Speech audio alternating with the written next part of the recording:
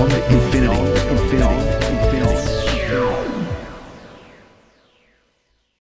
Welcome to Beyond Infinity. Piers Cunningham and John Young with you today.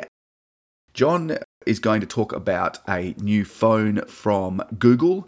It's the Pixel 5. It's good timing because there has been a bunch of new phones released by Apple in recent times. They had their annual, albeit delayed because of COVID and issues with production and so on, I believe. But they did have their kind of an interesting presentation from Tim Cook and other people at Apple because it wasn't done with an audience. It was just a series of presentations without an audience. But it's good timing to hear about the Pixel 5, John. Yeah, it was. It's only just really been released globally, so that's October of 2020, and it was one that I had been, I guess, certainly keeping my my eye on because, as you know, and I've spoken about many times on the show, I had the Pixel 2, and I got that a few years ago, and I knew at the start of this year that, even towards the middle of last year, that it was time to change or upgrade just based on the battery performance of the old device. When the Pixel 4 came out, so last year's model, I was actually really underwhelmed. I was significantly disappointed. I think we even did a podcast on the specs of the Pixel 4. And I guess two main reasons why I didn't like that device was, one, it got rid of the fingerprint sensor, which used to be on the back. There was like your index finger, you'd press it on the middle top back.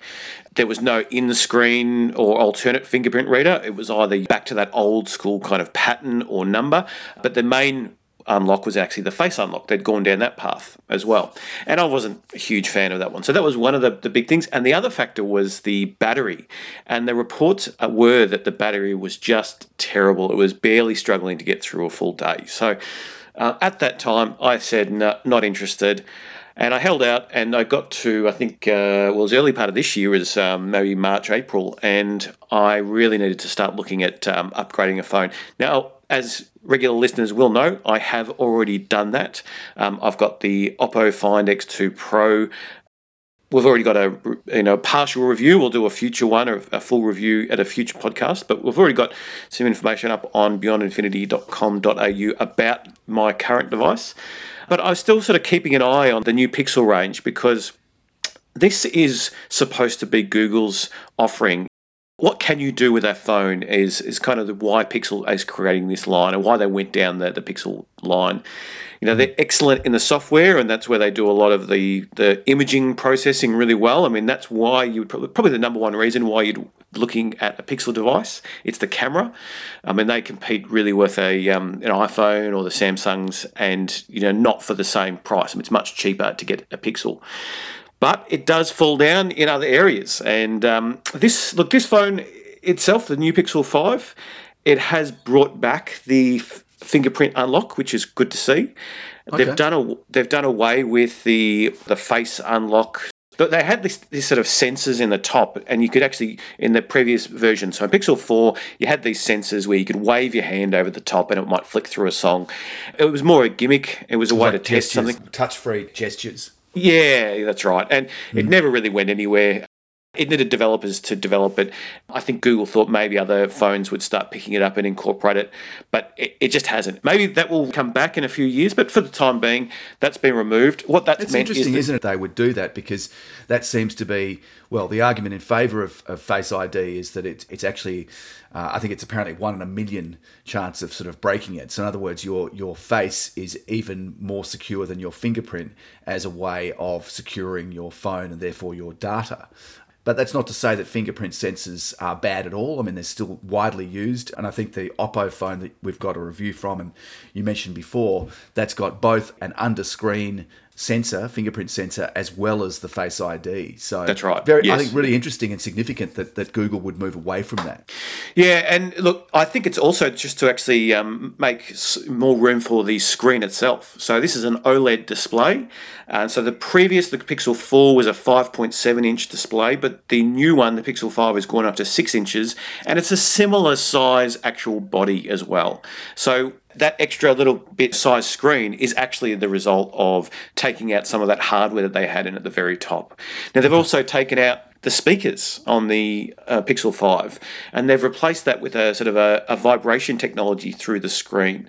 So rather than having a speaker grill thing like you see, like mine, my Oppo phone has got this thin grill on the top corner bezel, but the Pixel 5 phones actually have a vibration mode. Now, that actually does cause degraded kind of sound when you're using it more in a stereo mode, when you listen to it on, I guess, loudspeaker, if you can still call it that. Mm-hmm. So that is a bit of a downside. But it does get, the second thing which was important to me, as mentioned before, is the battery. And so it is an increase. So last year's model, the Pixel 4 had a 2800 milliamp hour battery. This year, it has a 4,080 milliamp hour battery. So a significant jump up on that. And what that means is you should easily get a full day's use out of it. And some of the early reports are saying that you can probably get 2 days of moderate usage. I doubt that's the case. I think in real world, once you've installed your apps and you've got your Wi-Fi running and searching for signals, etc., it's probably still a day. But at this stage, people are saying up to 2 days. Okay, that's pretty good. Yeah. Yeah. Now it does come. The new Pixel 5 does come with a 90 hertz refresh rate, so that's up from the previous models, which means when you scroll through the page, or if you're playing a game or watching a video, it's actually a little bit smoother. So it doesn't look as jaggy or jumpy. Sometimes when I scrolled on the Pixel 2, for example, and especially now if I look back at it, you definitely notice jumpiness of the display compared to with my Oppo, which is the 120 hertz, that silky smooth, buttery smooth, which is really nice. And they've also increased from the Pixel 4 to the Pixel 5, they've gone from 6 gigabytes to 8 gigabytes of RAM, which is good. Which is heaps. Heaps. I mean, a standard feature is Wi-Fi charging, which a lot of the phones are coming with these days. So it has that on an aluminium body, which is interesting. It also has a reverse wireless charging. So this means if you have headphones that in a little case, wireless headphones that you require or can utilize wireless charging, you can turn your phone over, you can put your headphones on the back of your phone, and the phone itself will then recharge your headphones. Which is terrific. Yeah, that's a great advantage. And the other thing, which I think I'm sure you're going to come to, is the 5G capability of the Pixel 5.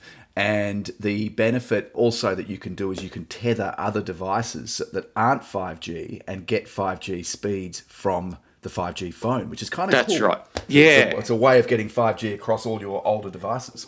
Well, now that so many people are working from home these days, or perhaps they're working outside of their normal office on the go, it's good to have that hotspot capability. Which most phones have it these days. But having a device that is a 5G and then be able to share that connectivity can certainly help. I mean, you can connect your tablet, your laptop when you're on the go, and get super fast speeds, provided you're in a 5G area. I mean, I've tested that on my Oppo phone in various locations, and it is dependent on sort of the line of sight or where the towers are, because I can go from having a reasonable download speed when I'm behind trees or next to buildings to having extremely fast downloads when I'm in the line of sight or can see the tower itself. So that's interesting, isn't it? It depends on where you are with that signal. Yeah, it's because it's a smaller waveform, so therefore it high frequency, but that also means that it can bounce off objects much easier than when it's a longer waveform and then sort of travel through those. Is that a sort of a real shortcoming of 5G, that it's not going to penetrate buildings? It's going to have more interference. It's going to require direct line of sight to the tower. Is that a drawback? Well, to get the high speeds, yeah. So if you want the pristine, if you've got the best performing smartphone with 5G, and if you've not got other apps running or downloads happening and you want to test your 5G, the best thing you can do is have the direct line of sight at a 5G tower. Because if you are inside a house or behind a brick wall or where trees are surrounding or there's objects in the way, then that signal can be degraded. You may still get a really good signal depending on what objects are in the way, but it will be somewhat degraded with things in the way. And we see that a little bit anyway. When you're inside with, say, a 4G or a 3G, sometimes you might have to go to one corner of your house which performs better than another area of the house. It depends on what objects are in the way. And that's the same for Wi-Fi in my house as well. If it has to travel through a few walls, then that signal does degrade. So I think it becomes more relevant for the 5G because the signal is it's higher energy, I guess, a smaller waveform in there. So look, it's good to see this offering. Once maybe you would have called a Pixel device a flagship for a company, and to a degree this is a flagship for Google, but I wouldn't necessarily call it a leading phone. It's not a top tier phone. It's more of that mid-range phone, and that sort of comes down to with the price. When you can look at the Google store at the moment, and the Pixel 4 is a little bit over $1,000, and that's so last year's model is a bit over $1,000. Yeah. You can pick up the Pixel 5 right now for $999, so $1,000 from the Google store, and I know a lot of the big retailers as well. We're talking Australian dollars here, so Okay. That's we're good, talking. It's a reasonable cost to get a 5G device with an amazing camera. I mean, that's one thing that Google does well is with the camera technology. They were hammered a little bit last year because in the Pixel 4 there was a telephoto lens, and people sort of thought, well, hang on, why do I really want that telephoto? Because they didn't have an ultra wide. So now what they've done is they've gotten rid of the telephoto, and the Pixel 5, they've got the ultra wide. So there's a benefit now. That means just you can get more in the photo, and with their post processing capability, you can actually get an amazing image. That really is one of the things that Google is known for. If you want a great photo for a reasonable price phone, then Pixel 5 would definitely be the one to be looking at the moment. The price point, I actually assumed that the page I was looking at was in US dollars, because I could see that $999 and I'm on the store of Google.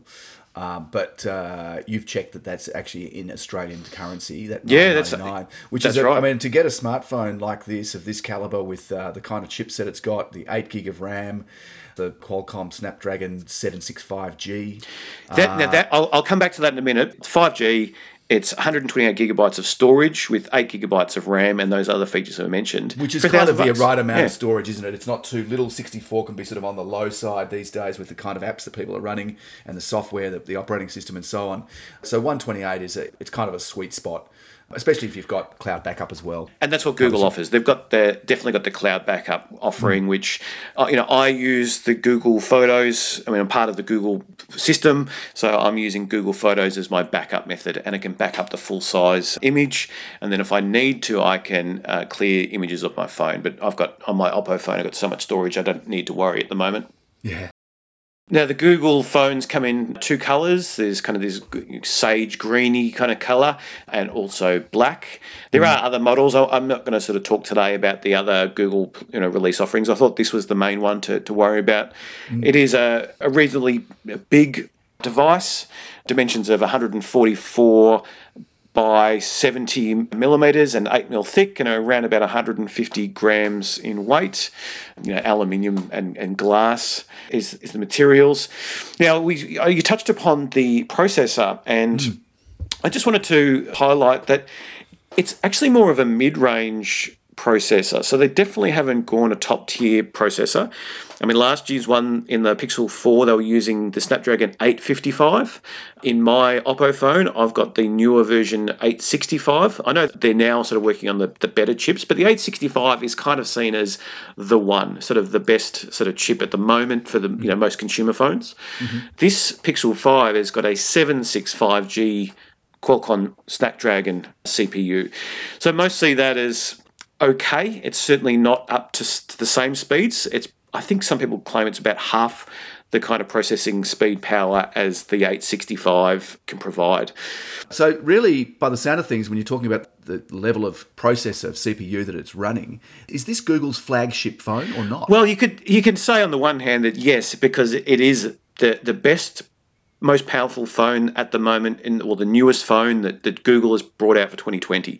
So you could say yes, technically it is their flagship device, but really when you put it up against other companies, it doesn't even sit in what I would even deem flagship territory. They've really targeted the mid-range consumer with this, because I think what they realise is they can't compete with the Samsungs and the Apples up at that top tier. They can on software for sure, and if you really want a pared back Android experience, if you want Android 11, which is the latest Google offering for Android, which is that the original operating system that they push out, well, sure, then you can use that. And that is attractive. I do like that. But if you want extra features and functionality, then you'd be looking elsewhere. I would be looking at Samsung and Oppo, OnePlus, other phones. Yeah. Yeah, because you've mentioned this in the past, that those Samsung, for example, takes the basic kind of raw version of Android and then sweetens it and adapts it to its, adds its own little customized changes to the Android software. Whereas if you buy a Google Pixel, you're just getting the basic unaltered version of Android. Is that correct? That's right. And it's a lot to do with how the hardware manufacturers create their cameras, for example, or the other hardware components of it, that the Android software needs to interact with that. So if you have an amazing camera, but then you're just running Google's photo software, it may not work well. Like, it might get okay results, but it's not going to get pixel quality results. So they need to go in and they need to modify the code to actually then utilize all the features of maybe a higher performing camera, maybe multiple lenses. And so that's why they take it, they put their own twist on it. I mean, with my Oppo, I'm using Color OS, and I think I've got version 8. They're going to actually move it to then version 11 soon to get the numbers in line with Android. And then there are a number of differences that, going from the original operating system of Android through to this, that I can definitely see there's changes, but it works. As I mentioned, I'll do a full review on my phone at some other point, but I am happy with the skin that is provided by Oppo for this. So it just depends on what that manufacturer wants, what the company needs to add on to the main system to make it usable for their devices, for sure. I must say it's a good looking phone, and it actually reminds me quite a lot of the iPhones, and even the new ones. I mean, the new iPhones have actually got a sort of a squared off edge, more like the Series 4 iPhones, whereas these ones have got a rounded edge, and they've got the slightly wraparound OLED screen, which the previous iPhone 11 models had. But just a nice, elegant, fairly simple design. I actually think for the money, this is a pretty good phone, really. And I think that this is what they're doing, is they're sort of saying, okay, well, where's our best sort of spot to be in the market? We want to really go high end, because, if you buy a top of the line max size iPhone 12 Pro, you're over $2,000, depending on the amount of memory you get. It's a lot of money. I mean, you can buy a really good laptop as well as one of these Pixel 5s and still have 5G and tetherable. Yep. That's right. So I would recommend it for somebody that's looking for a budget device which is packed full of good software features. I wouldn't say that the hardware is amazing. I mean, if you're going to take rapid photos, a lot of photos in quick succession, then the processor not being as premium, what you might find is it may slow down. What it might do is take an extra second to do the post-processing to save to the phone. So this is where it depends on what's your use case. If you're a moderate average user of a device and you just need it for phone calls, social media, a little bit of video watching and some basic gameplay, then this is actually a pretty good device to get. You don't need to spend all that crazy extra money on buying a flagship, whether it be an Apple or a Samsung or whatever the others. This device could serve you certainly well. And you also, you get the benefit of all of the security updates straight away when they're ready from Google, and also you get the latest operating system. So this will be supported by the new models or new versions of the operating system for at least 2 more generations. So that means that it's released with Android 11, but it will at least get 12 and 13, and probably 14 and maybe 15, depending on how long you need it for. So it's good to see a new release. Had I waited until this was released before I made a decision, I think I still would have made the same choice that I've already made, which is the Oppo phone. Yes, it's around $500 more expensive, but I'm definitely getting more features that me as more of the power user is getting. But if I was not looking for all those extra features, I think Pixel 5 might have been the top phone on my list. Well, interesting you say that, John. I've been looking with interest at the new range of iPhones. And again, you sort of have this issue where you kind of go, well, is it really worth upgrading? The phone I've got's fine. The phone I'm using, which is an 8 Plus, they came out in September 2017. So it's 3-year-old technology, but I think my one I actually got in early 2018. So it's not quite 3 years old. I find myself asking, really, is this worth spending the money on? Is my old phone going to be noticeably improved on if I make this purchase? Always nice to get the new one, but sometimes hard to justify when the phone you've got is pretty good. And let's face it, I mean, a lot of phones these days, you can happily get 3 years out of them without needing to change the battery. It depends on what you do. If you're a really hardcore user, then you might find the battery needs replacing. But often I've actually never replaced a battery in a phone. But I've been told by friends who've had battery problems, they just swapped over the battery and it's like their phone's gone back to new. So look, lots of options. Thank you for that review. The Pixel 5 for $999 Australian dollars, a really good sweet spot price for this device to get that really nice looking OLED display. All the new phones are coming out and the whole of that iPhone 12 range from the base model right through to the Pros, they are all using OLED screens now. That's a big change from what they've had in their previous lineup. So I imagine OLED's going to just basically become the standard that I think so, yeah. Smartphones have these days. Thanks for listening. We'd love you to review us on iTunes. It's a great way to let others know if you've liked our podcast. And don't forget to follow us on social media, Beyond Infinity RPPFM on Facebook or Infinity RPP on Twitter.